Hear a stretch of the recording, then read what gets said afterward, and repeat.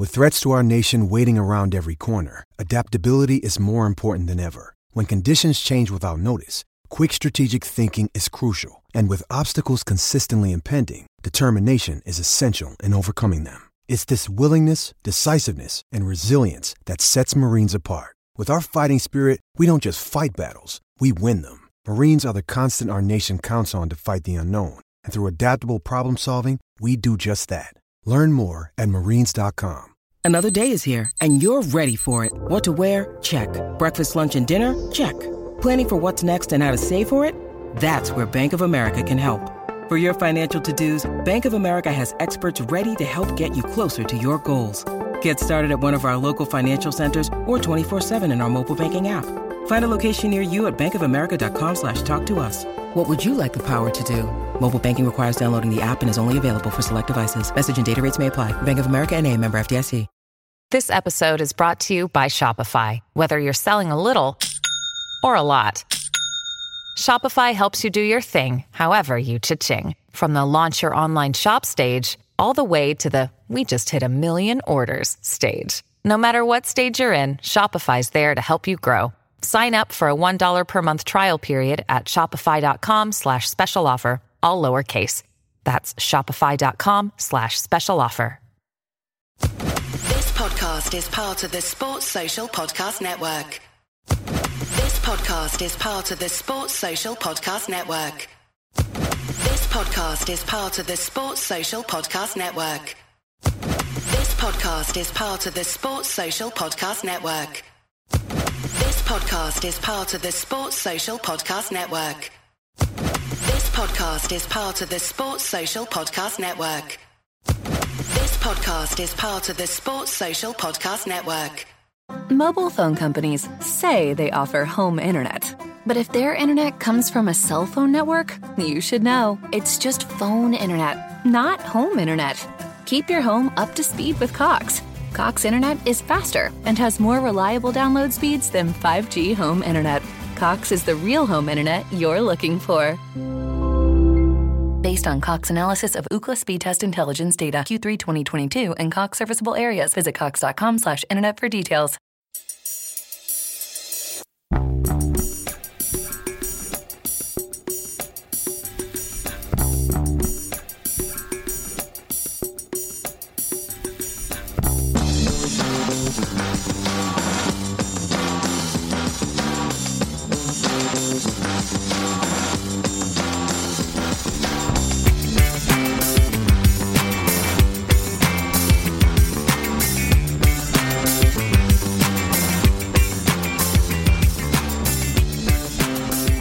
Welcome back to a Celtic State of Mind. I'm Paul John Dykes. You'll be sick of the sight of me. I am now presenting on a Friday until Laura is back, and I'm joined by Brian Degnan, regular Friday contributor, and Alan Morrison from Celtic by Numbers. Tell us where to find you, Alan. Where can we find your blog and also your channel?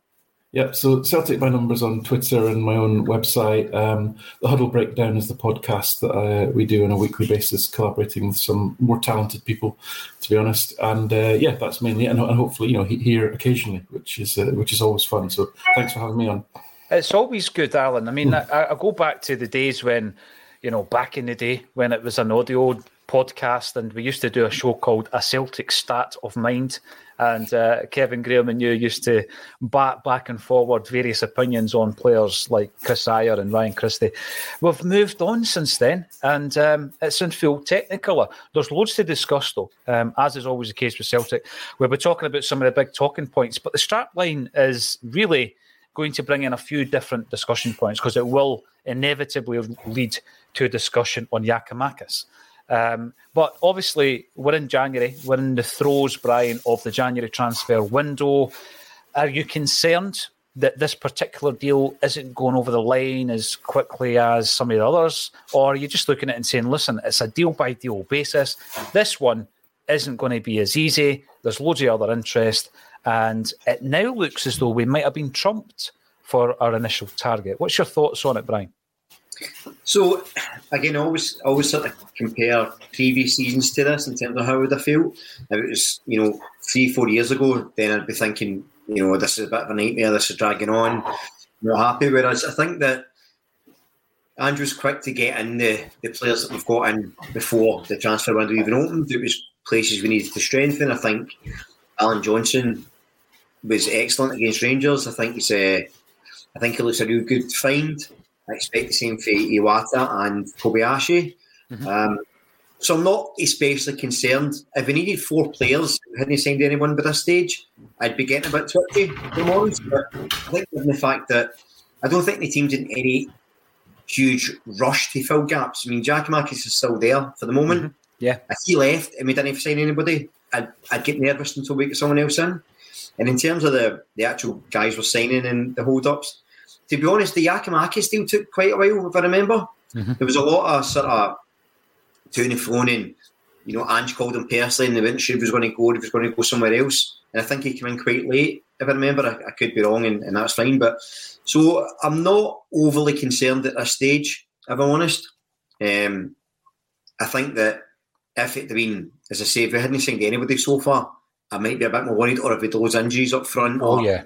Because the thing about it is, like, even if Giakoumakis went and we don't find a suitable replacement right away, we've still got Maeda that can go there. And I actually think he'd be better up front at times. No better than Kyogo, but just better than it wide.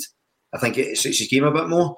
So I'm no hugely concerned at this stage.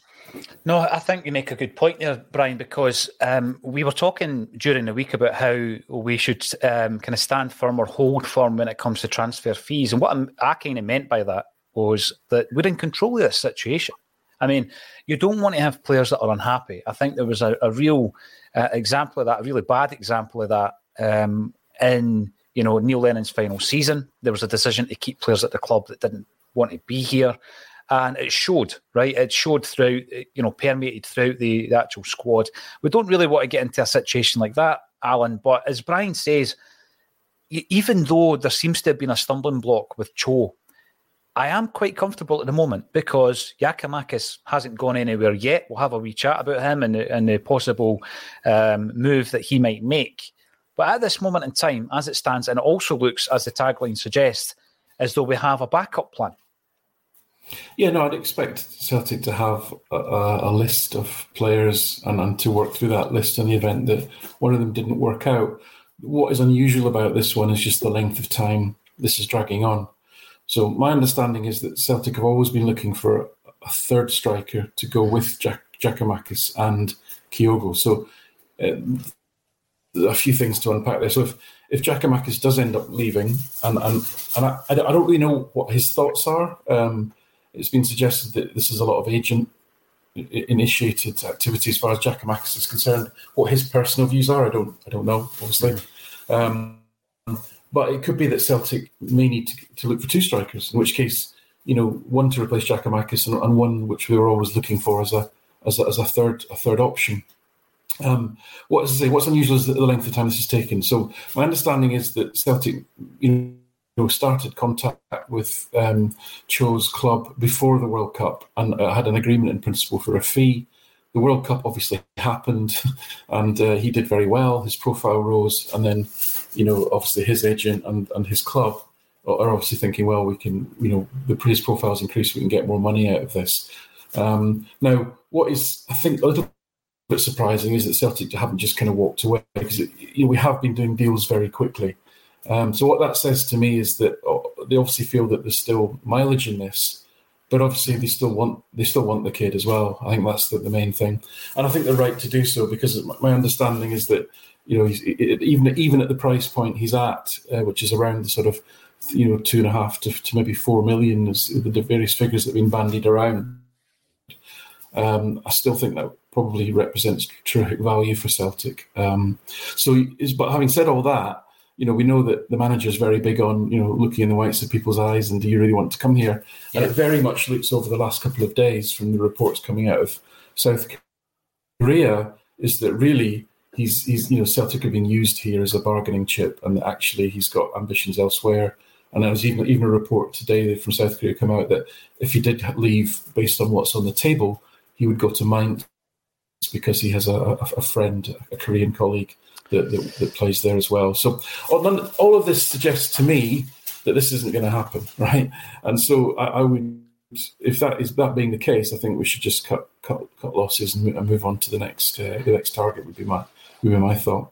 Yeah, I mean, it's interesting you said there because in relation to the strikers that we need, because all season I've been saying that come January I do think we need backup to Kyogo and Giakoumakis, and then obviously the spanner that's thrown in the works is the fact that the Giakoumakis situation has developed.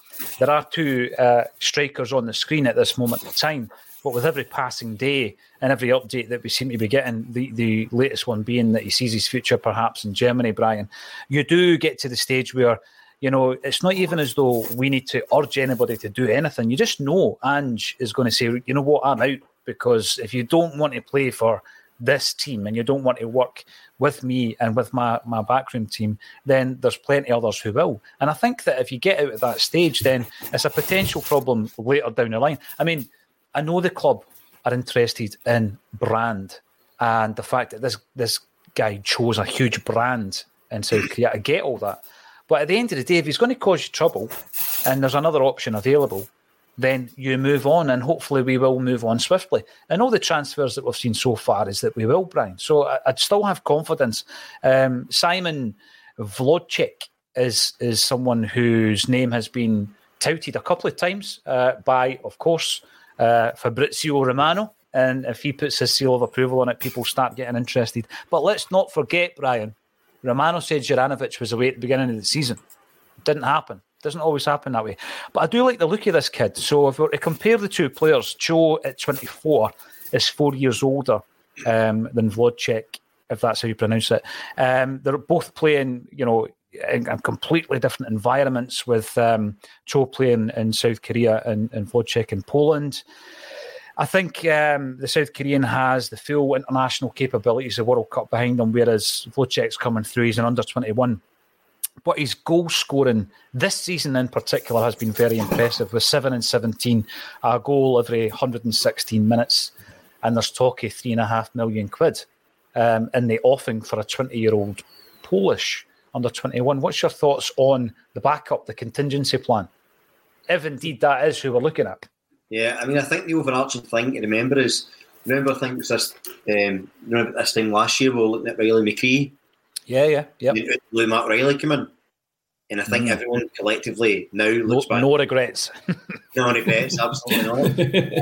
And I think that, so, you know, the way the media works, we're always linked with players. So we start obsessing as fans over these players. We're YouTubing them and we're convinced, and we're trying to find their Instagrams, and we're trying to pronounce their names. I think Natasha and Declan are already stalking this poor Korean guy and trying to find out where he is. So we kind of get obsessed with this thing, but the chances are there's, as Alan alluded to, there's a lot happening in the background. Comparison to these two strikers, you know, I'm not going to try and say the Polish chap's name. I'll just call him Simon for a moment. Sid. I think that the fact he's 20 years old is something that I always think is good for us. Mm-hmm. You know, Alan and I have spoken about it before. I think conceptually that's the way the club should be going, but understand also we can't always get these guys because the bigger fish come in. But I think getting guys like that in is a good age. And I think we have to get back to it, right? And I'm not saying for the moment that say that a Joey Dawson is going to be a first team starter and a Champions League striker just now. However, as a third choice striker, you're relying on, say, Kyogo getting injured. For the moment, Giakoumakis getting injured, Maeda coming in, and another while getting injured. Then he would be a choice to come in.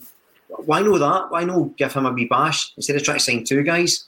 I just think, and I understand why, right? I get it, but I would like to see maybe we sign a striker, have Maeda as a sort of cover for both winger or striker, and have like the boy Dawson coming in, because we'll have that a really good discussion actually on the group chat the other day about loanees and stuff and the loan stuff. And I've got a kind of different opinion for a lot of people, but I think the thing to remember is even if Joey Dawson or a guy like him was to come up to the first team, he's surrounded by, although he's playing at the low league level, he's surrounded by considerably better players around about him that should bring his game on. So it was the same when we signed Segrist as well. I was saying, well, where does that leave Toby Oluwayemi? Is he now fourth choice and he was still looking for another keeper? So it's things like that. So I think if we sign one of these guys, I'd be really comfortable. I suspect if we sign the Korean guy, it's to start, if I'm honest.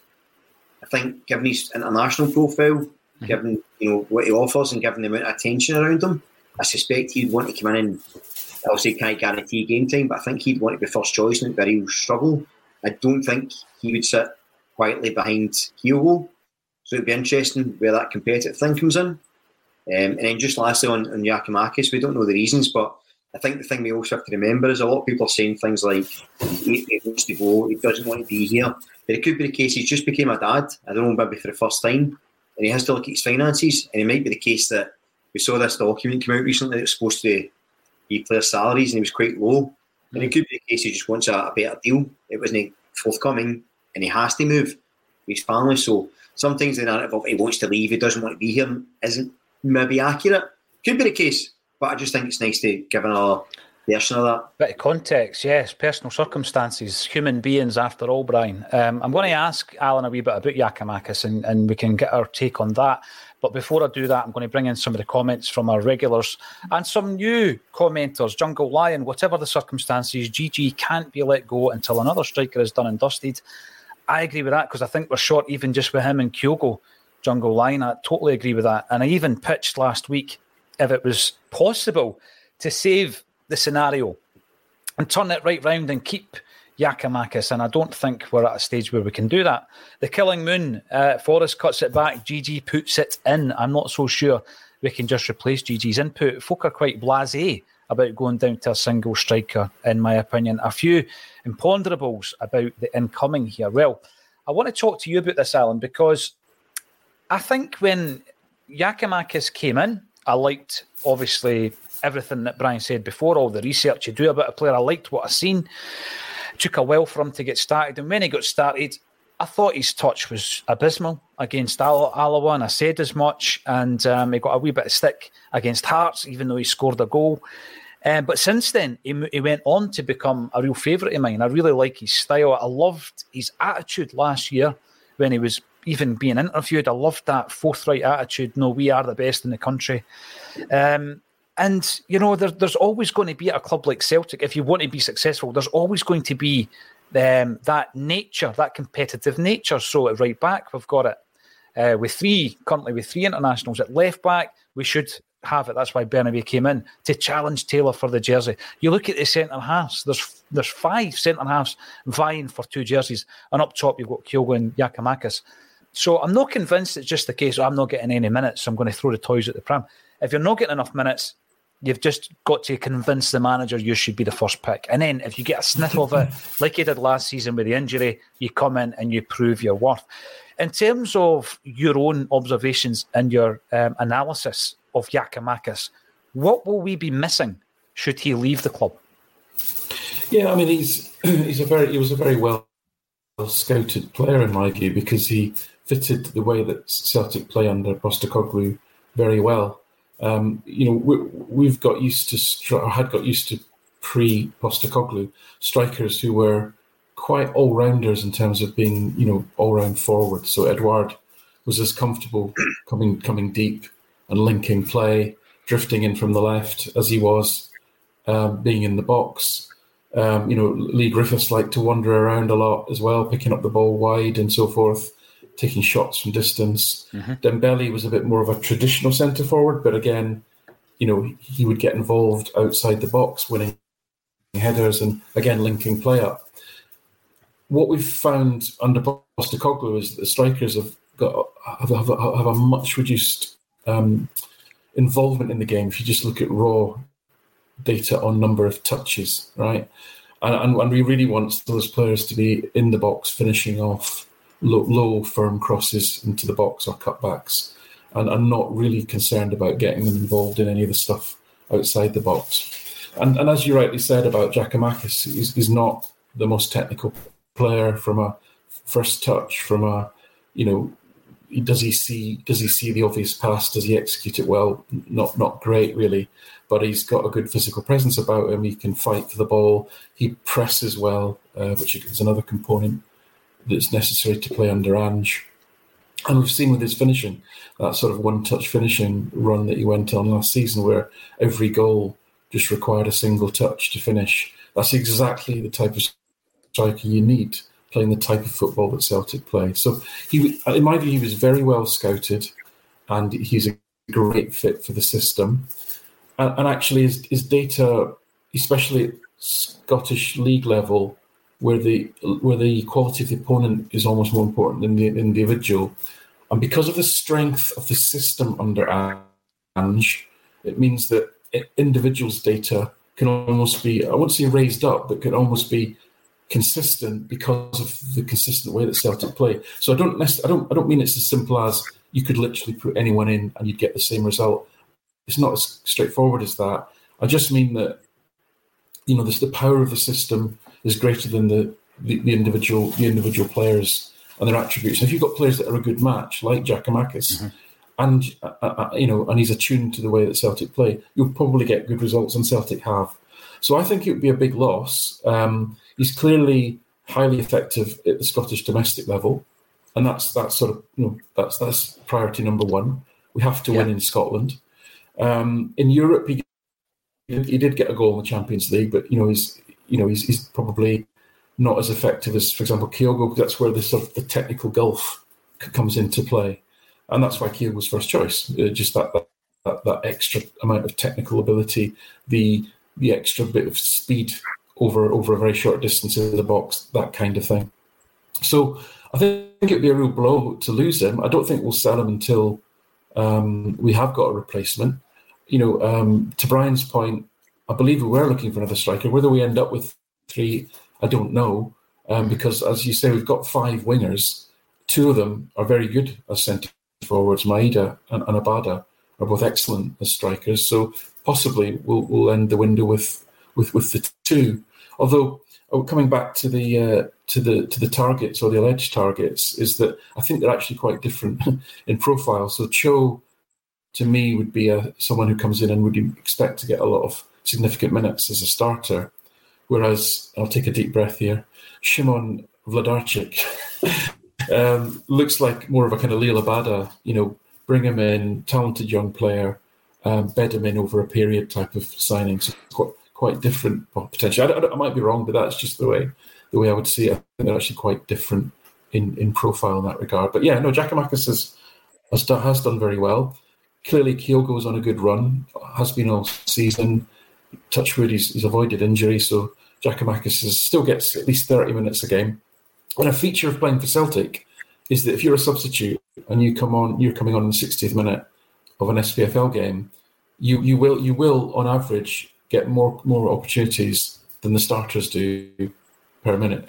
That's the nature of how Celtic dominate these games. Is that because we're broken them down by that stage, Alan? Do you think we've broken the opposition down last half hour? Yep. The 5 sub rule is a game changer for Celtic in terms of their ability to dominate the other teams in the league. It gives Celtic a huge advantage in terms of the quality. They can effectively change the whole front 5, and freshen it up. And a team like Kilmarnock might have done well to hold out for 50 minutes, but then another 40 minutes with fresh players is too much.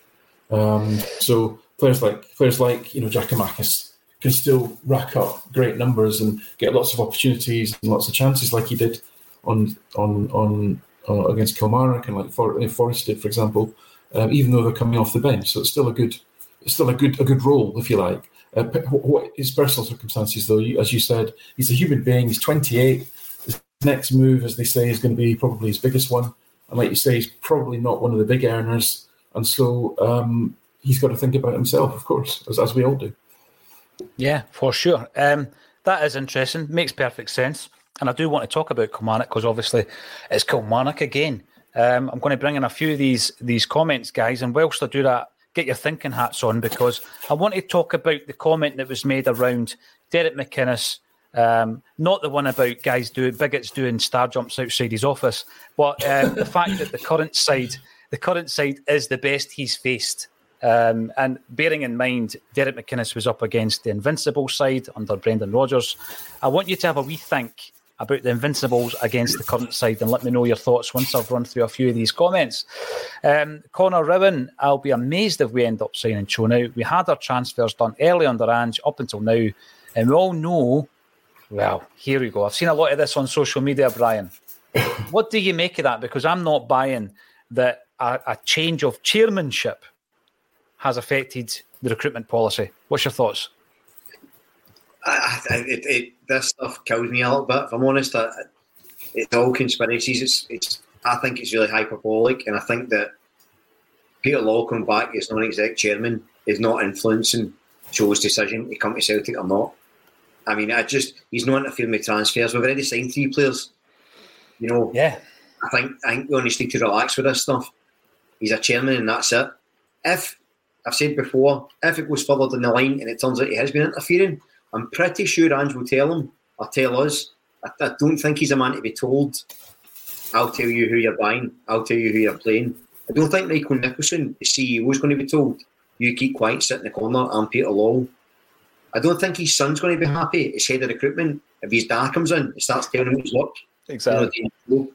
So I get if he's a bit, you say Peter Law, people lose their mind. We need to calm down a bit and just be realistic, in my opinion. I think I've been accused, not very politely in the past, I've been a Law sympathiser, and I don't really know what that means, if I'm honest. I just think, I think his record was very good from a business point of view, less so in terms of his interference, but he's a different role now. And I think he's always been about the club. He's been about the club since Ange came in anyway. So if he's going to interfere, it would have been done by now. Yeah, and actually on that point, Alan, if he is interfering in transfers, then he interfered pretty well with the previous 3 that we got over the line. You can't just say, he's to blame for the Cho transfer breaking down, because we've already got 3 players in the door. And Johnson has hit the ground running. Look forward to seeing Kobayashi and Iwata. So it's not something I'm buying at this moment in time. As Brian says, if something comes out later on, fair enough, hands up. But I can see the logic, but I don't agree with it with regards to Peter Law being the reason behind the Cho deal. What's your thoughts? Yeah, I mean, I will maintain an ongoing healthy scepticism. Let's put it that way, right? So there's no evidence that Peter Law is interfering with transfers at this point in time. So, this Cho one in particular is just a really difficult transfer because of the fact that the contact was made before the World Cup. The World Cup then raised the player's profile, and obviously the club and his agent are looking to maximise what that means for them, and that's what's made it complicated. It's just, however, it does speak volumes for the scepticism of the Celtic support in general that these questions even get asked. As I say, for my part, I'll be keeping a keen eye on how things develop. I think there are a few things for me that are concerning still about how Celtic are operating. It does seem like Ange's role is far too broad, and that he needs help. We need strong heads of department in various areas and allow him to focus purely on the first team and the football side of it. Ange's close friend and agent Frank Trimboli seems to have an awful lot of influence over both incomings and outgoings, and that, to me, he might be doing a good job, and we might have made good decisions, but that doesn't.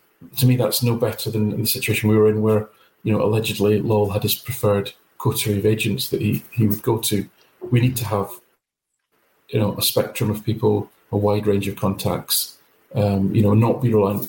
I'm concerned that if Ange does, if and when Ange does walk out the door, we're kind of floundering around and having to go back to ground zero, if you like. And then on top of that, you add in the sort of the Peter Lowell factor, which is that whatever his role and whatever the more ceremonial and strategic and hands-off the chairman role should be, it's not in Peter's nature to not meddle. And at what point does that start to become an issue, if indeed it does happen? So these are all the things in my mind that I'm kind of sceptical about or slightly worried about that I'll be keeping an eye on, basically. Got to say, Alan, I do agree with you on one thing that's interesting. Paul mentioned the Invincibles team. Because if you look at what happened when Brendan Rodgers left, and that whole, everyone left, sports science guys, everyone left, and it really killed us, I think. I'm always harping on about it. We need continuity so that if or when Ange goes, we continue the same way. We recruit a coach to match our style and not the other way about. Because otherwise, that's why the academy's been set back so many years. That's why transfers sometimes don't work. And that's where I think maybe we don't progress to the level in Europe we should either. So I agree with that fact that that's a real concern. I just hope that, because there'd be some sort of director of football role in place by the time I'm supposed to continue that work. But yeah, that's a big unknown, isn't it? And I agree with that. I think that is a concern. Yeah, for sure. And we'll keep an eye on it. We'll keep a keen eye. We discuss everything on a Celtic state of mind. John Cunningham probably can't strike a deal with the striker.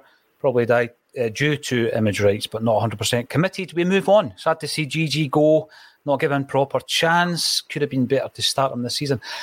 It's one of my frustrations, I guess, that if Giakoumakis does go, and I said this yesterday, I would love to have seen him, as the main striker. What damage could he have done as the main striker over a prolonged period of time? I've not really seen that with Giakoumakis due to injury and the form of Kyogo as well. Jason Lee, I'm done with Cho. Time to move on. Kind of feeling that way myself, and I'm sure there'll be big updates coming in.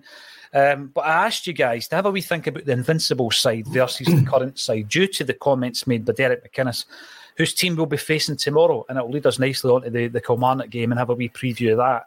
And I'll start with yourself, Brian. I mean, one of the greatest times as a Celtic fan in my Celtic supporting life indeed was that invincible season, the beginning of the quadruple treble. Still incredible to think that we won 4 trebles on the bounce. But a very special side. What did you make of the comments? Do you agree with them? What would happen if there was a head-to-head? So I've got something I want to talk about regarding Derek McInnes and some of the comments he makes, but we'll get to that maybe later when we preview the game. In terms of that, I think certainly the best football I remember seeing as a Celtic fan, possibly ever. Maybe since Tommy Burns' team, really. And while Rodgers was incredibly successful in his Invincibles team, sometimes the football wasn't fantastic. So I think if you look at it comparatively, it would be harder to play against Angie's team if you're in opposition. So I do sort of understand why he would think that. In terms of how they match up, I'll rely on Al's stats bomb stuff for this, but I feel like hospital pass. Yeah, hospital pass. Well done. I think that Angie's aggression and style of play and approach attacking, I feel like if we were to score first against Rodgers' side, I think we'd beat them. However, I think Rodgers' team could beat the press fairly well. And they do control. So it's really, really hard. I'm going to say Ange, but with the caveat that it could go either way. But so I'm not sitting on the fence and being that guy, I'll say Ange's team. And I think it's just because of the aggression and pace and that sort of seeing things through to the end, the late goals and stuff. Yeah, Ange's team to win 4-3 then. Alan, what's your thoughts on that? Yeah, it's very, very interesting. I think so. Rodgers' team was more about control, so controlling the football, and really you defended by keeping the ball.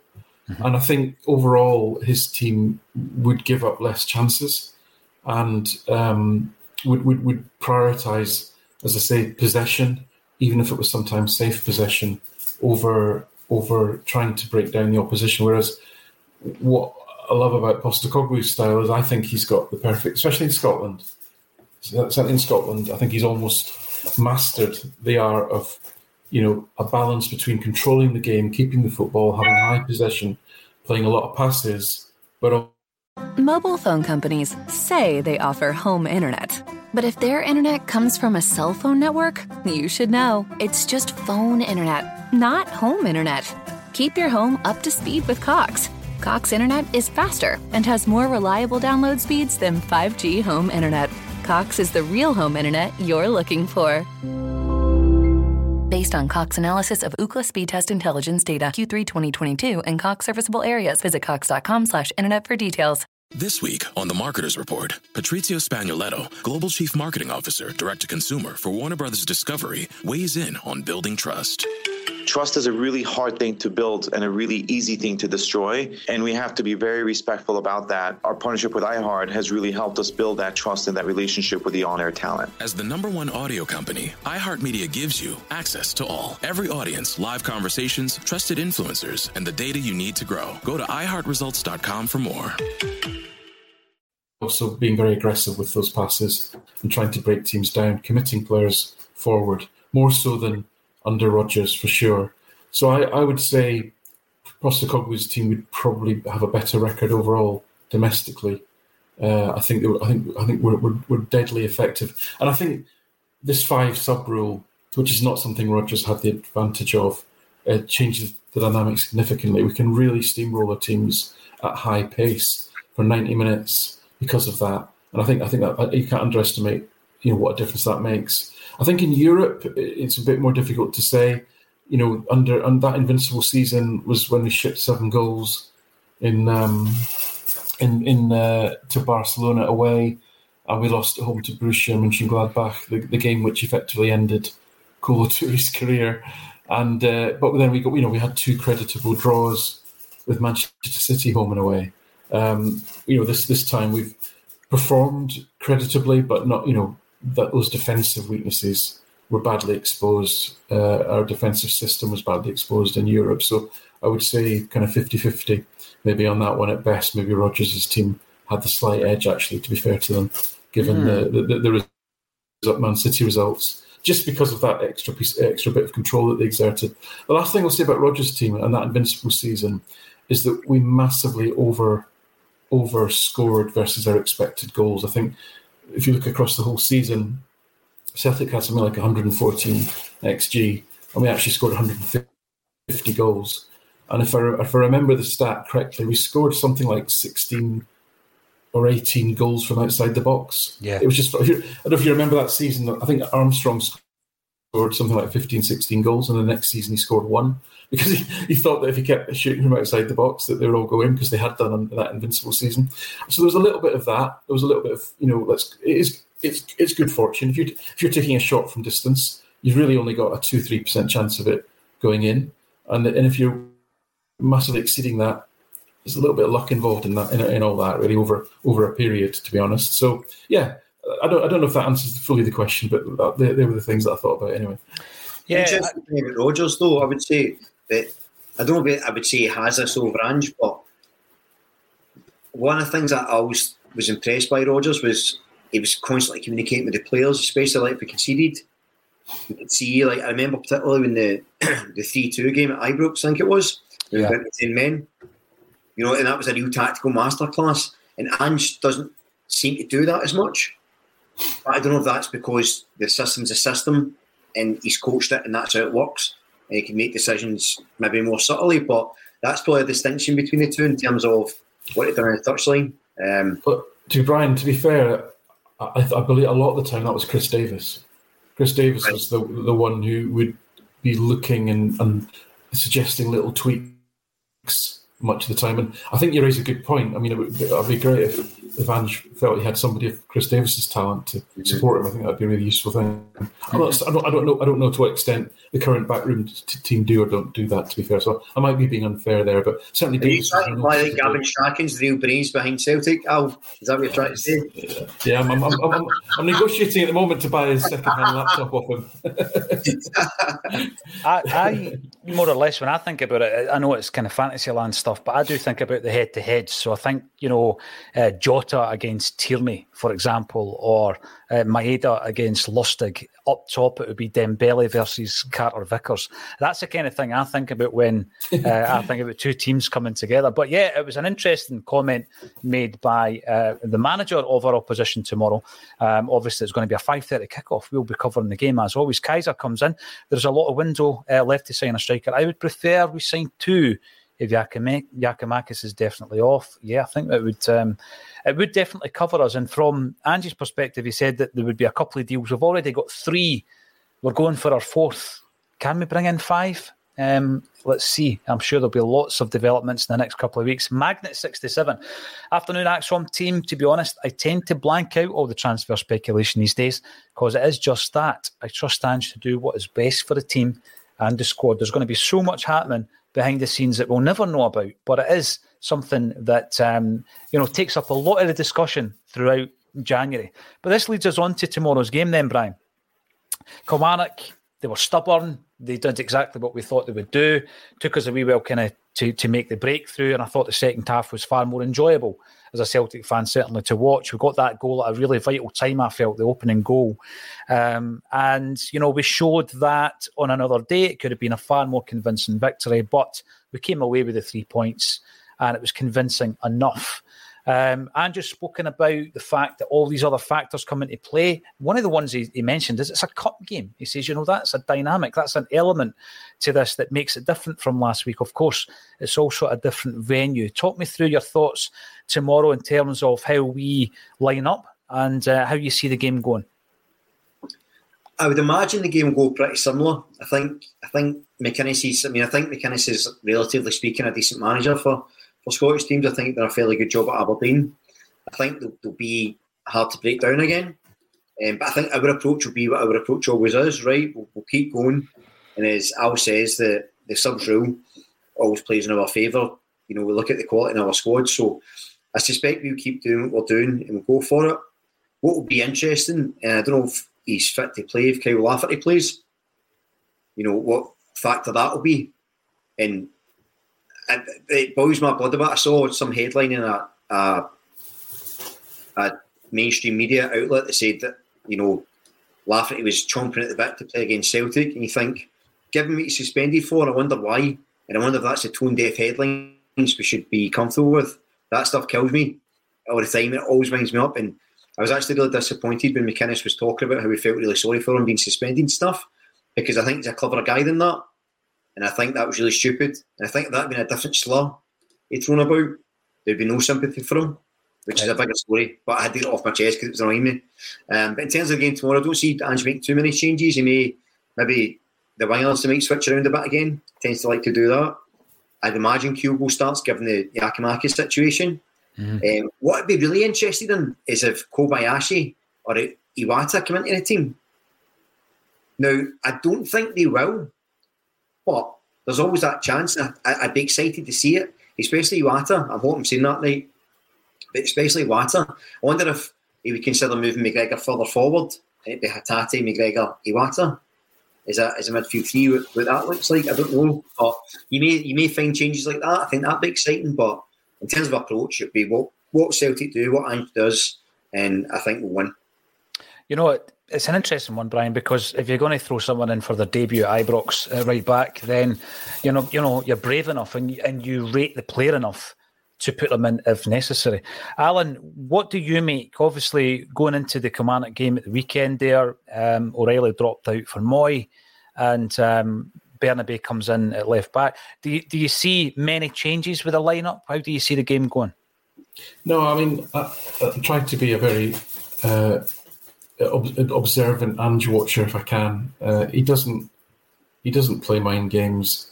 He doesn't tinker with lineups. He doesn't try to be a clever bugger as far as throwing surprises in the lineup. So I hear what Brian's saying. I would probably look to the Morton game for maybe a couple of people coming in that maybe haven't featured much or making their debuts possibly.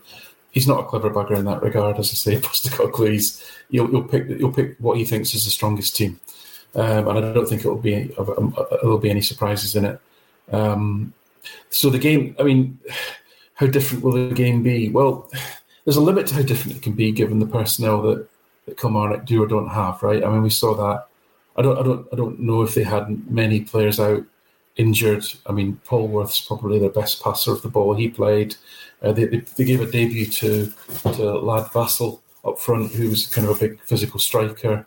I imagine he'll start again.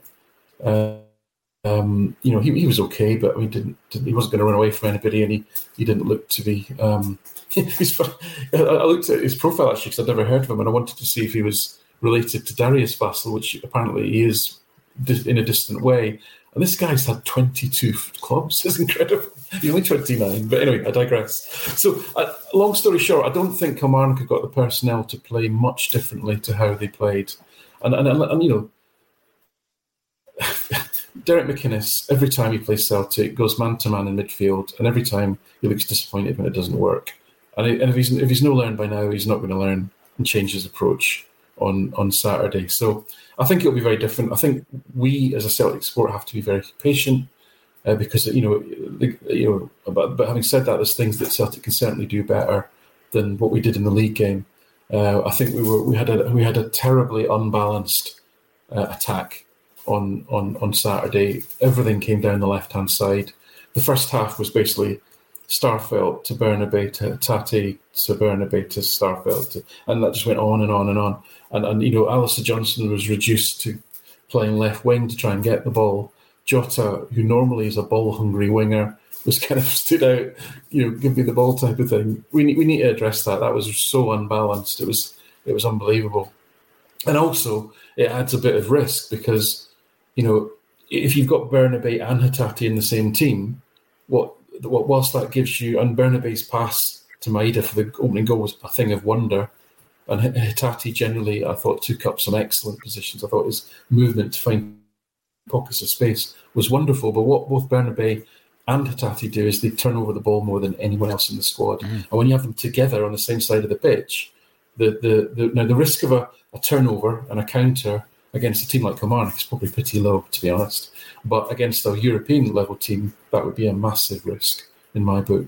So just a couple of things to think about. I hope we balance the attack a bit more. I hope we try and go down the right side because Johnson looks like he's got a terrific engine. He takes up brilliant positions when he inverts and comes in field. Obviously, we want to get Jota on the game. He is all things considered, Celtic's most effective all-round attacking player in terms of creating things, and that would be what I'd be looking for really. But I don't think it'll be very different. I think it'll be a tough attritional game. But I think again, you're looking from 55 sort of minutes out for the subs to come on and start to really kind of open things up as happened on Saturday. Yeah, for sure. I mean, we're going to be covering it here. Tune in from 5 o'clock and we'll be going live before, during and after the game, obviously at half-time and full-time as well. A couple of more comments coming in. John Cunningham, would there be a top 11 between the two teams? Listen, that's a podcast in itself. Gordon over Hart, Tierney over Taylor. That's a discussion for another day, I think. But good shout. Fitzy, Sinclair would take Jura's soul. That would be a nice battle for sure. Strangelove the Doctor. Brendan's team without the ball not so good. Andy's team would create panic every time they went forward. Close game, but a draw. Probably about a 4-each draw. And Red Scotland comes in. Countless times Brennan made a non-substitutional tactical change from the touchline, and a Celtic goal often followed. That doesn't happen now. So yeah, I'm sure it would be an interesting thing, the old fantasy Celtic football there. A couple of players I want to talk about. First of all, Stephen Welsh. Now, I know that, Alan, you and I have discussed Stephen Welsh a fair bit over the years, and it looks as though the time has finally come that he's going to leave the club. There is chat, Anthony Johnson actually picked up on it the other day there. There is chat that there has been interest over the last 2 windows. Celtic are now prepared to allow him to go. I had said previously, we've got Jens and we've got Welsh, both not really playing, and maybe loan Welsh out to the end of the season, then make a decision which one of the two do you keep. Where are you with Welsh at the moment, Alan? Is it time for him to go on a permanent deal? Yeah, I think he's one. The area that he developed the most as a player was really his passing out from the back, which was really, really strong and got stronger, and that's fair play to him. Defensively, he's very similar to Starfelt, probably not as front foot and aggressive as Starfelt, but he has the same kind of weaknesses, I suppose, in terms of aerially he's quite weak. Again, my understanding is that it's one of these situations where I think the manager likes him. I think he thinks there's a player there, but is it all happening fast enough for the player himself?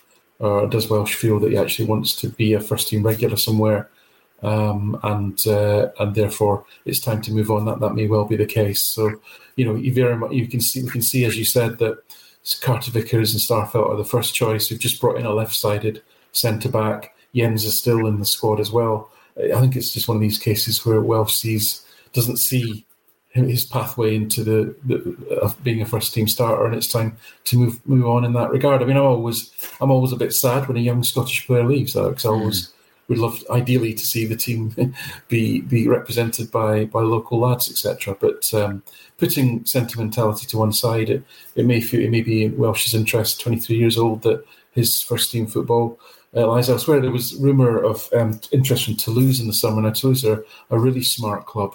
And that would have been. I would love him to go to Toulouse, because I think that he would be well treated. They would have thought about how they were going to use him. They would have done their homework on him, and I think it would have been a good fit for him. So I hope he gets something like that if he does leave. Yeah, it seems, Brian, that he is keen to play his football abroad. Some other Scottish talents have done that and done very, very well. Aaron Hickey's come back, obviously, to British football with Brentford.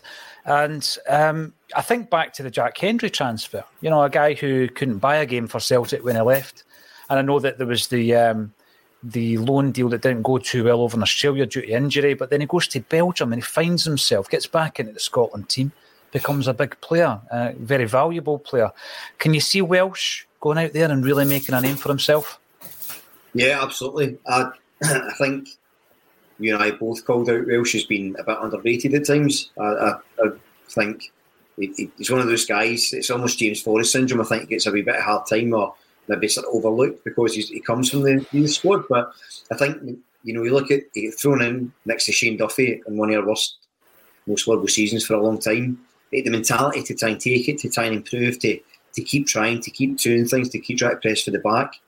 And I think when you look at Ange coming in and the pressure he was under, the pressure the team was under, and I don't think he's ever really let us down.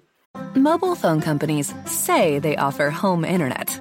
But if their internet comes from a cell phone network, you should know. It's just phone internet, not home internet. Keep your home up to speed with Cox.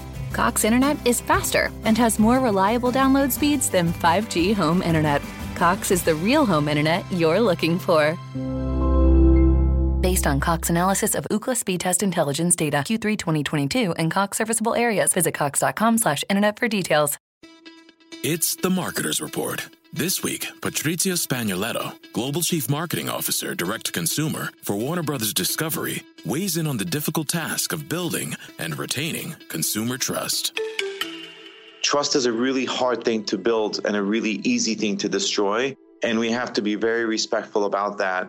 Our partnership with iHeart has really helped us build that trust and that relationship with the on-air talent. The best thing for us to do is to build a relationship with our consumers. And if those consumers have a relationship with the DJs that are on air, then we want to build on that. House of the Dragon, which was one of our most successful, if not the most successful campaign we've ever done for a show, audio is a core part of that. As the #1 audio company, iHeartMedia gives you access to all.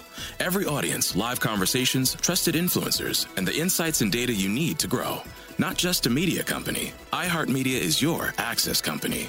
Go to iHeartResults.com for more. Under Ange, I agree with Al as well. I think I said it before about Starfelt. It's one of the things that, while I like Starfelt, it does concern me is he does get caught under bigger strikers quite a lot with the ball, and he's sitting at a bit of a tizzy at times because he is quite an aggressive guy. And I think Welsh probably has the same weakness. So having two of them in the squad probably wasn't ideal because, it's a partnership. It never really worked. So I can understand why he's going, but a wee bit disappointed. I thought maybe, he maybe had a bit of a future, but I think if he goes abroad, I think everyone will be happy to see him do well, and I think he'll thrive. I think he seems to have the mentality of, I'm going to get better. I think he's a good ball player, actually. I think he brings the ball out really well for the back, and I think that'll benefit teams that like to sign him. So fair play to him. I've got a question for Al, if that's all right. You as well, Paul, but just I know I'll have a view. How important do you think it is? Because I think it's very important, right? But see, if you look at the balance for your two centre-backs, Carter Vickers, who's always going to start, do you think a left-footed centre-back or a left-sided centre-back is essential for us? Because I still think Starfelt's better than the right. I think it can be a wee bit cumbersome on the left. Do you think Kobayashi's coming in to replace him? And if not, is Jens, he looked to be the answer for me because he looked very balanced on the left-hand side. Am I just making too much of that, or do you think it's really important to get a strong left-sided and you've got two right-sided, two left-sided, and then one to cover? Yeah, so a couple of things. So I think in an ideal world, you'd want to have a left-footed player playing on the left side. It just opens up the play in that regard. That's ideally, right? But left-sided centre-backs who are also really good at football, as opposed to just being left-footed, are incredibly rare, right? So it's very difficult. So you end up, most teams, in fact, end up making compromises in that regard. The second point I'd make is that, Carter Vickers is a bit of a curse because he's such a high benchmark for other centre-halves coming to Celtic now. If we could get two centre-backs of the same quality as him and one other of a similar quality, I think that would be the ideal. But as I say, that is such a high benchmark that I think everyone else almost suffers in comparison a little bit. So we tend to be a little bit hard on people. I mean, I think I wrote Starfelt off actually within 6 months because I just saw things in his play, given his age profile, that were never going to change. Now, what I think happened is that he became settled into the system, and the system is so strong. The understanding between the players is so strong. Everyone knows what they're doing, and that can compensate for a lot of individual weaknesses because of that systemic strength within the lineup was one thing. And to be fair to him, he did cut out a lot of individual errors, but was still prone in terms of, as you say, he's overly. I keep saying I like my strikers to be optimistic and my defenders to be pessimistic. And Starfelt is an optimistic defender. He always thinks he can win the ball, and I don't like that. I want my defenders to always think that the worst is going to happen and position themselves accordingly. And he overreaches in terms of what he can and can't do. I still think we need to improve that position. You mentioned his awkwardness. I mean, again, that probably triggers my confirmation bias a little bit because he just physically looks awkward when he's trying to control and manipulate the ball and to move it on. Yeah. I think it's a tough one. My wish is to use Carter Vickers as a template and say, right, give me another player like that and play the two together. And I don't think we're there yet. But I've got no idea what Kobayashi is like. If he's good and he's left-footed, brilliant. But I don't think it's. I think many clubs in the world mitigate around not having a good left-sided centre back. What was your take on Jens just before the hijack? I did like him. I did think, but he's disappeared from the face of the earth by the looks of it. I thought that he did look more comfortable as a natural left-sided defender, but then. My take on that was that we keep him and Welsh and we work with that. Then Kobayashi comes into the equation and then the whole dynamic of that changes because then you start thinking, well, he's a player that obviously Ange knows pretty well from his time in Japan. I think he's going to be favoured over Jens. He's certainly been on the bench last couple of weeks. And I think Jens has maybe been unlucky, but we're not seeing it every day in, day out. Based on appearances, and this is just to my own observer's eye rather than data, I did like him. One thing I was going to ask Alan is we used to have chats around Ayer and where Ayer sat in the data going back to when you started collating it for Celtic, and some of his figures, some of the data was right up there with the best of them. And you were talking, about players like Boyata and Van Dijk, Ayer, all in the same breath because you were able to compare the data, Alan. Where does Carter Vickers? Where's he placed in the great scheme of things? Yeah. So, Ayer unfortunately had his last season wasn't good. It wasn't good for anybody, and so his numbers kind of fell back a little bit towards the pack. So, but if you think of Van Dijk as being sort of like the gold standard, and actually, if you remember Filip Benkovic, he didn't play many games, but he was incredibly impressive in the games that he did play. Chris Jullien at his best in that sort of 1920 season was also up there as well. Carter Vickers would be right up at the top of the centre halves that Celtic have had since I started collecting data, so going back nearly 10 years now. He would absolutely be right up there. I think the thing with Jens is one. I think it's one of these situations where he's actually no better than what we've got. So for me, if I had Stephen Welsh and I had Jens, I would not be paying money for Jens. I would be keeping Stephen Welsh. That would be my. If I had to choose, I would keep Welsh because I don't think there's really not that much between them. But if Welsh leaves, then I think you've got a decision to make. That becomes a more interesting dynamic. But none of those players, Jens, Welsh, Starfelt, they're at best the sort of middle to bottom of the centre halves we've had in the last 10 years, and there's a big gulf in performance versus Carter Vickers, and that to me that remains one of our weaknesses that we need to resolve overall. found it interesting that the transfer fee that was being discussed when they were looking back at Welsh's approaches over the last couple of transfer windows was £3.5 million, Brian. And it would be interesting to see if indeed he goes, how much we bring in for him. Another couple of things before we wrap up. We've only got about 5 or 6 minutes. Thanks everybody for getting involved, by the way. We're about 750 strong watching live. If you haven't done so already, give us a thumbs up on the video on YouTube, give us a big like and subscribe to the channel. We've got loads of gifts and prizes that we're going to be giving away. The announcement for the latest prize, which is a concept Adidas retro jersey. That will be announced today, and we have tickets and various other bits and bobs that we'll be giving out, and we'll announce them as we go along. So do subscribe to the channel. We're growing that channel as much as possible. I want to talk about Tomoki Iwata, because you've mentioned him a couple of times, Brian, and in respect of what does that mean for other players at the club. So we've kind of spoken about that with Welsh and the fact that we now have Kobayashi and he might now be surplus to requirements. Iwata comes in, and I'm looking at Abildgaard, Ideguchi and McCarthy. So what do we do with these 3 players who currently are not contributing to the first team? Well, they've got to go, haven't they? I think it seems harsh, but I said for a while I didn't think Gucci was going to have a future. I think Abildgaard hasn't been. I think he's good. I think individually they're all good players, right? So I'm not saying they're bad players, but I just think for the way Ange operates, I don't think any of the 3 of them. Like McCarthy's very good at breaking up attacks. He is a good defensive mid, but he's not a good defensive mid in Ange's team. Same with Abildgaard, he's a really good player, but not in Ange's team. I think he signed Iwata because he signed him twice.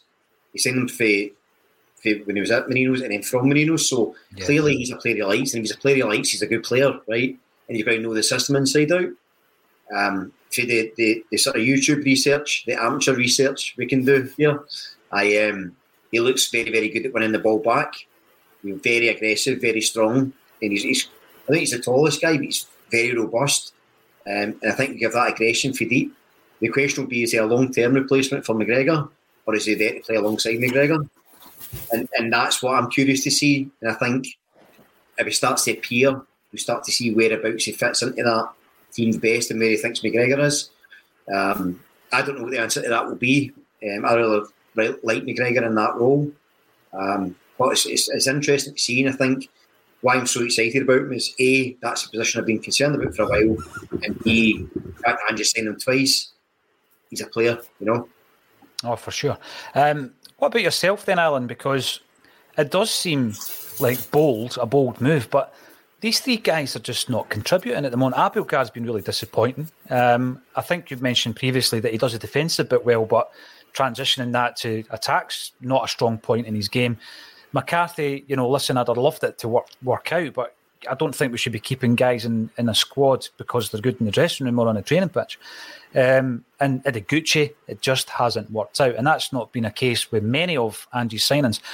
Do we keep any of them, do you think, Alan? Is it bold or too bold to move all 3 on? No, I think we need to move them all on. I don't think they're going to contribute. I think you summarised it absolutely perfectly, really. McCarthy was somebody I think was brought in to help Ange because we simply did, the squad had been decimated and he was available on a free and he's an experienced individual. But in terms of stylistic fit to the way that Celtic play, it's very poor. Abildgaard is incredibly strong breaking up play, but he doesn't progress the ball well. And that's just not a non-starter for the way that the team plays. And Gucci just isn't of the standard that Celtic need, unfortunately. So there's no utility in keeping any of them around, in my view. Iwata's a fascinating signing.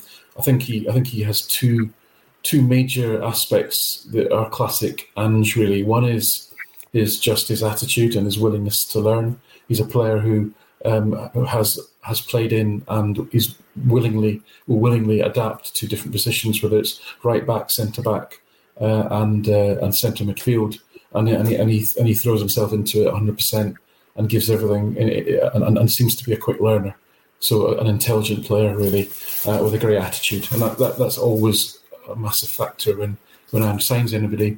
And I think just that adaptability. I think Ange has said that he's looking for players that can play perhaps 2 or 3 positions.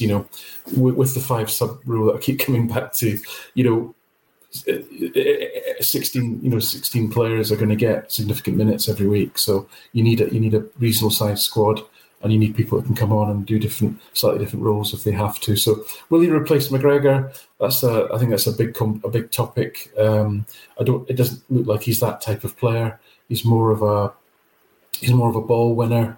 I think he is. He's a good passer, but he's not a player like McGregor who really McGregor sort of drags the team forward and gives the team momentum and getting forward. So I don't think he's that exact type of player. But whether it means we play a double pivot in some games, possibly, I don't know. But certainly it would suggest to me that we bring him in, and I think the three players that you mentioned probably get moved on if that is possible. I mean, Abelgaard's, I think, it's a bit of a funny one. It was never really publicised or made clear what his situation was. He's registered to a Russian club. Essentially, he doesn't have the right to work. He's embargoed essentially. So I think FIFA gave dispensation for players like him in his situation to move to other clubs for a year, essentially, and effectively be dual registered because of that. The war situation. Whether we just say it's not worked out, back you go. I suspect that's what will happen. Yeah, for sure. And his agent's obviously been making moves and speaking to the press, etc. One thing I would point out as well with regards to that tagline is Cho. One thing I liked about him was, going back to your point, Alan, he did play, left, right, and centre, whereas our other alleged target is simply a central striker. So I found that pretty interesting as well. But it's been absolutely intriguing. It's always a pleasure to hear from Brian and Alan. Always a pleasure. If you want to come and see the whites of our eyes and see us in action live, then Danny McGrain is coming to join a Celtic State of Mind at Gracie's in Glasgow in March. Ticket link is underneath the video.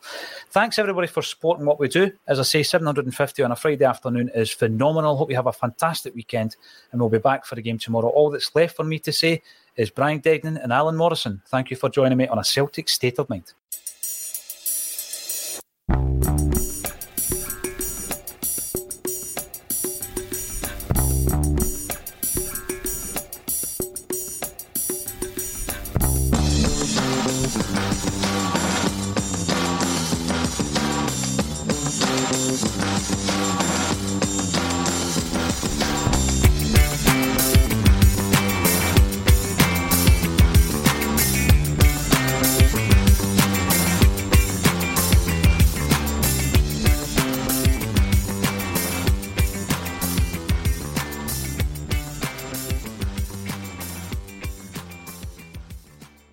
Mobile phone companies say they offer home internet. But if their internet comes from a cell phone network, you should know. It's just phone internet, not home internet.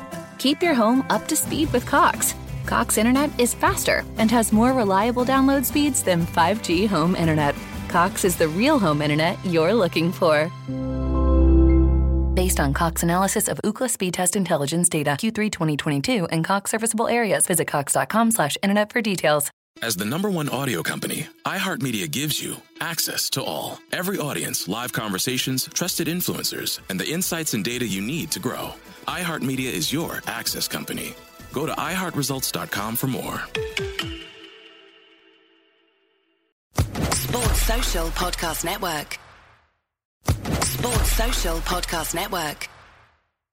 Sports Social Podcast Network. Sports Social Podcast Network. Sports Social Podcast Network. Sports Social Podcast Network. Sports Social Podcast Network.